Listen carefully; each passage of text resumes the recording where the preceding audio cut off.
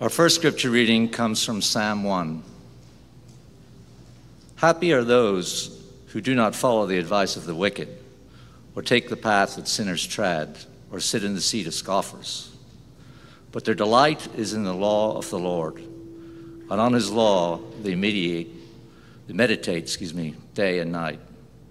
They are like trees planted by streams of water, which yield their fruit in the season, and their leaves do not wither. In all that they do, they prosper. The wicked are not so, but are like chaff that the wind drives away. Therefore the wicked will not stand in the judgment, nor sinners in the congregation of the righteous. For the Lord watches over the way of the righteous, but the way of the wicked will perish.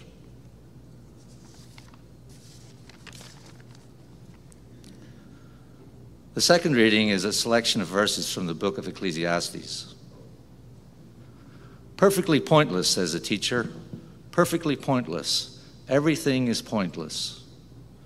What do people gain from all the hard work that they work so hard at under the sun? A generation goes, a generation comes, but the earth remains as it always has. When I next observed all the oppressions that take place under the sun, I saw the tears of the oppressed, and they have no one to comfort them. Their oppressors wield power, but they have no one to comfort them. So I declare that the dead, who have already died, are more fortunate than the living, who are still alive.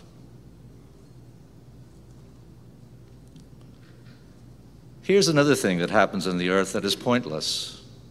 The righteous get what the wicked deserve, and the wicked get what the righteous deserve. I say that this too is pointless. So I commend enjoyment, because there's nothing better for the people to do under the sun but to eat, drink, and be glad. This is what will accompany them in their hard work during the lifetime that God gives under the sun. Remember your Creator in your prime, before the days of trouble arrive, and those years about which you'll say, I take no pleasure in these. This is God's story for God's people. Thanks be to God. Oh God, we look deeply into your scriptures this morning, and so come upon us in power and might, in grace and in love. May the words of my mouth and the meditations of all of our hearts, may they be acceptable in your sight. For you, O Lord, are our rock and our Redeemer. Amen. So good morning again to you. This is part 5 of our series this summer, this teaching sermon series on understanding the Bible. You can catch up on parts 1 through 4 of this series if you've missed any of them by visiting our website or by signing up for our podcast. They are available there.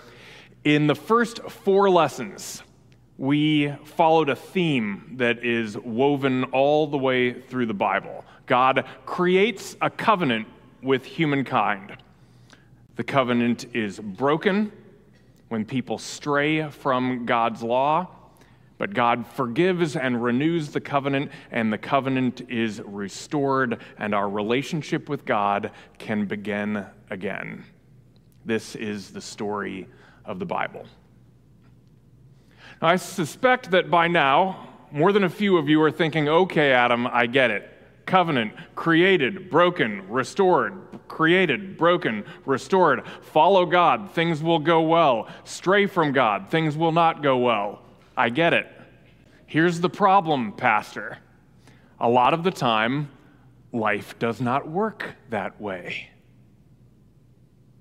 Let me give you some examples you might continue. My boss is a slime ball, both in the way that he conducts his business and in his personal life. So are many of the politicians and world leaders that I see on the screen and read about each day. Why do these people enjoy so much power and comfort and influence in their lives and in the world. On the other hand, you might say, my next-door neighbor is a saint. I have never seen a kinder, more generous, more hardworking person. And yet, her daughter is sick. She struggles with her own health. And just recently, she got laid off from her job. All of these bad things keep on happening to her. How do you explain that, Adam? Did she break the covenant? Is that what I'm to think? How do we make sense of these things? And before I go any further, let me be clear that I do not intend this morning to explain suffering to you. If it were possible to do that in 15 minutes, if ministers knew how, they would teach that to us on the first day of seminary, and we would not keep it a secret from you. We would tell you each and every week. But there is no simple answer. What I'm going to suggest instead is that this idea that the world is not fair, this idea that things do not go the way that they should, this is not a new idea. We have all thought about it, and so did people in the ancient world. And the Bible speaks directly to this reality of human experience. And that's where we're going to spend some time in this morning's lesson. Today's topic is wisdom literature. Wisdom literature. And aside from the books of the law and the books of the prophets, which we have talked about in previous lessons, this is the third main type of writing we find in what we know as the Old Testament. These books are filled not only with philosophical reflections, they are filled with emotional, sometimes heart-wrenching reflections that individual people had about God and life in the world.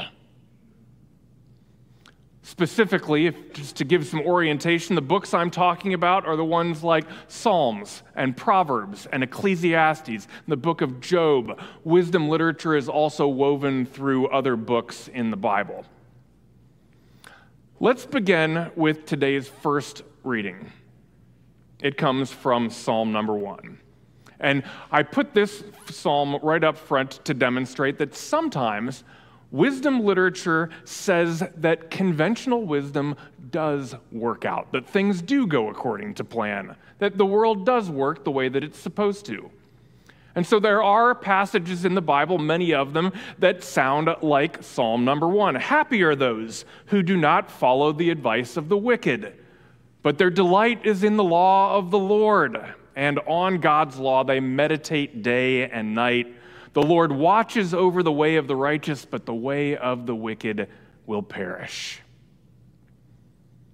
There is wisdom here that we do not want to dismiss too quickly. This is the kind of wisdom we teach to our children, right? That values like kindness and fair play and generosity, these are important things to live by, and that if you do live by these values, things will turn out well for you in the end. This is what we teach our children, and with good reason. But, as I have said, as we've said this morning, life is more complicated than that, isn't it? And the Bible reveals that wisdom as well, and does so at great length.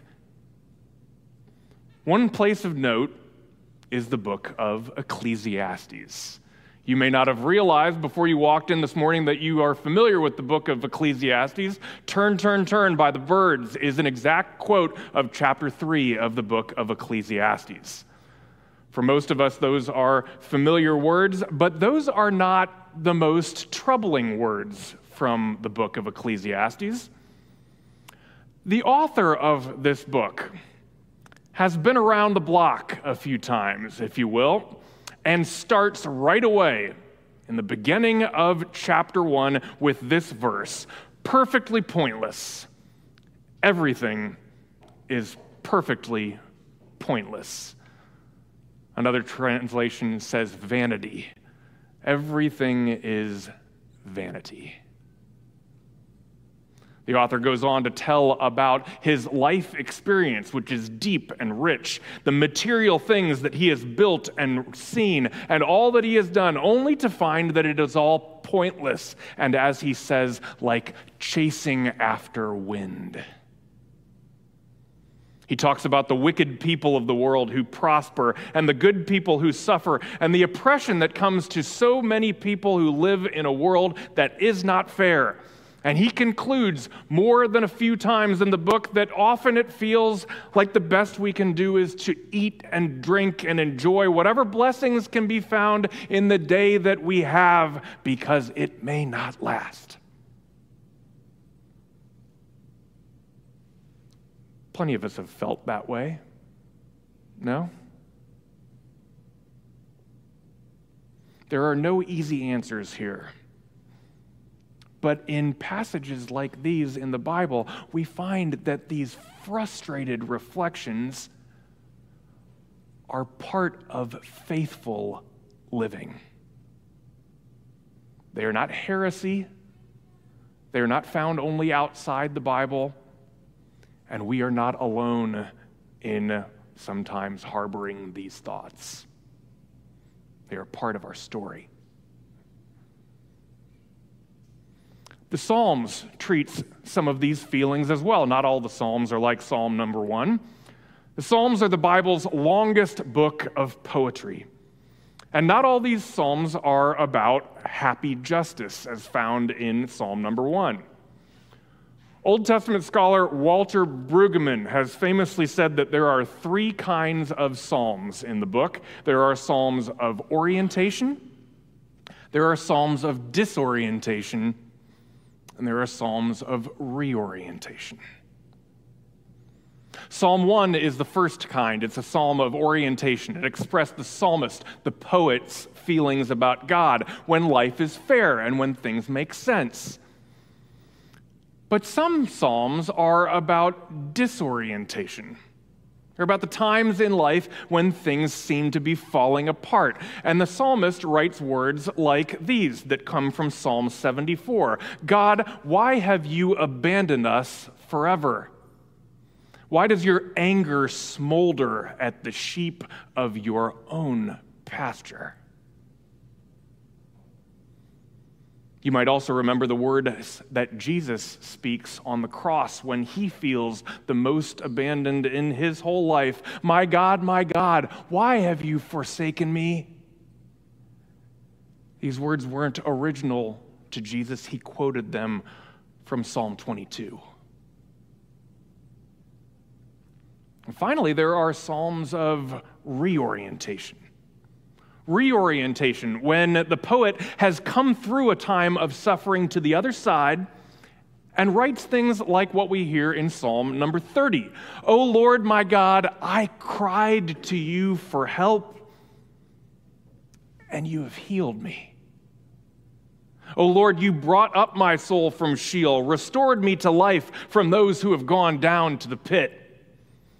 Weeping may linger for the night, but joy is found in the morning.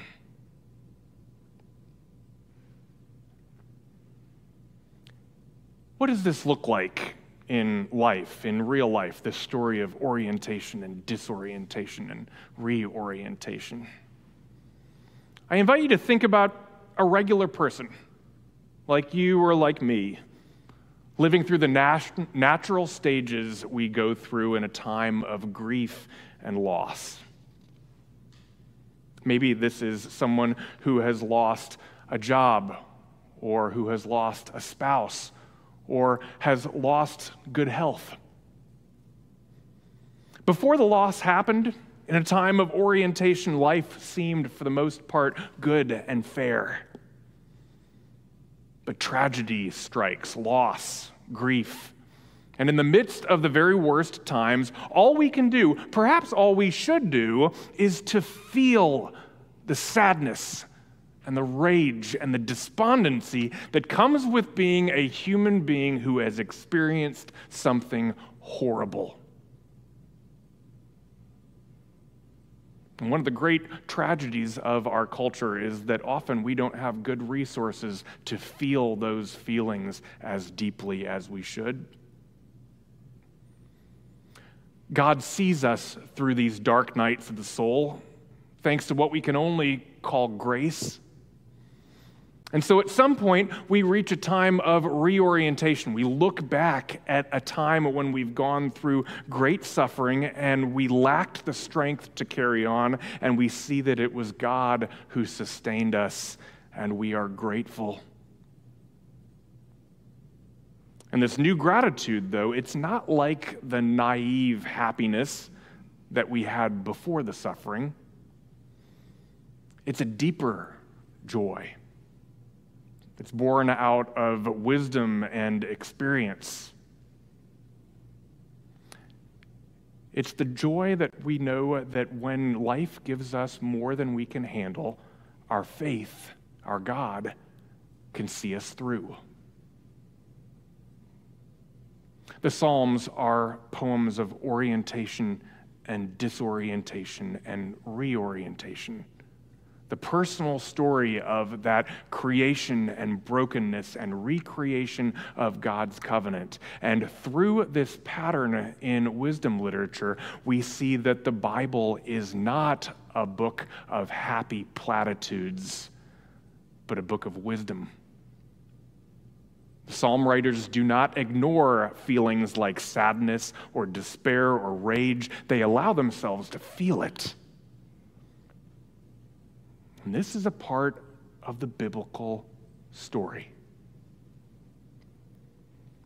Incidentally, I've preached at greater length on this idea in the past of orientation, disorientation, reorientation. I've preached a sermon about how it's a lot like attending a Grateful Dead concert. And if that idea is intriguing to you, I will repost that sermon along with this one. Now then, there is the book of Job. The book of Job, which I suspect is a bit more familiar to some of you, at least in concept. This is the story of a man named Job who is described as a righteous and good servant of God in every way. And then one day his life falls apart. The book of Job is his story. This book of wisdom literature is widely considered to be drawn from a simple ancient folktale. The very first and the last chapters of the book of Job recount that ancient folktale of a man who has it all and loses everything, but is faithful and gets it all back tenfold. The beauty of the book is found in the middle. In the middle. There is a clear shift in voice from the folktale told at the beginning and the end. And from chapters 3 all the way through chapter 42, the author adds a long pouring out of emotion about the tremendous unfairness and the inexplicable nature of this simple folktale at the bookends. For 39 chapters, Job argues with his friends and argues with God about the inexplicable suffering of human life. Elaine Pagels is one of the most important biblical scholars of the last century. She is also someone who has known her share of suffering. She lost a very young child to a heart defect. And shortly thereafter, her beloved husband died in a climbing accident. You will remember in previous sermons how I talked about the tragic times in the history of Israel, times when the covenant fell apart and suffering was all around.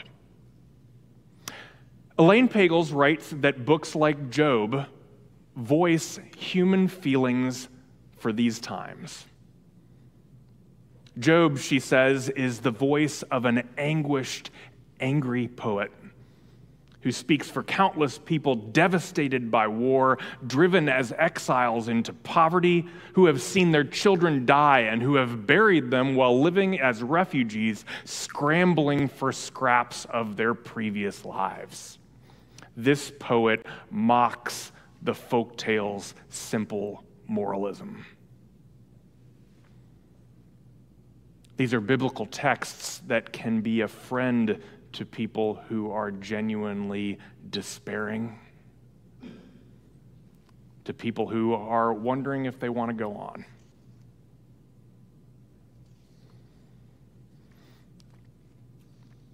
As I said near the start of this sermon, none of this serves the purpose of explaining suffering.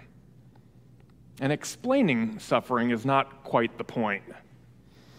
All of these books we've talked about this morning are the Bible's own acknowledgement that sometimes life is not fair. And at times, the covenant model that I've been talking to you about for weeks does not work out the way that it should. This way of thinking is not only real and present in our lives, it's present in the Bible.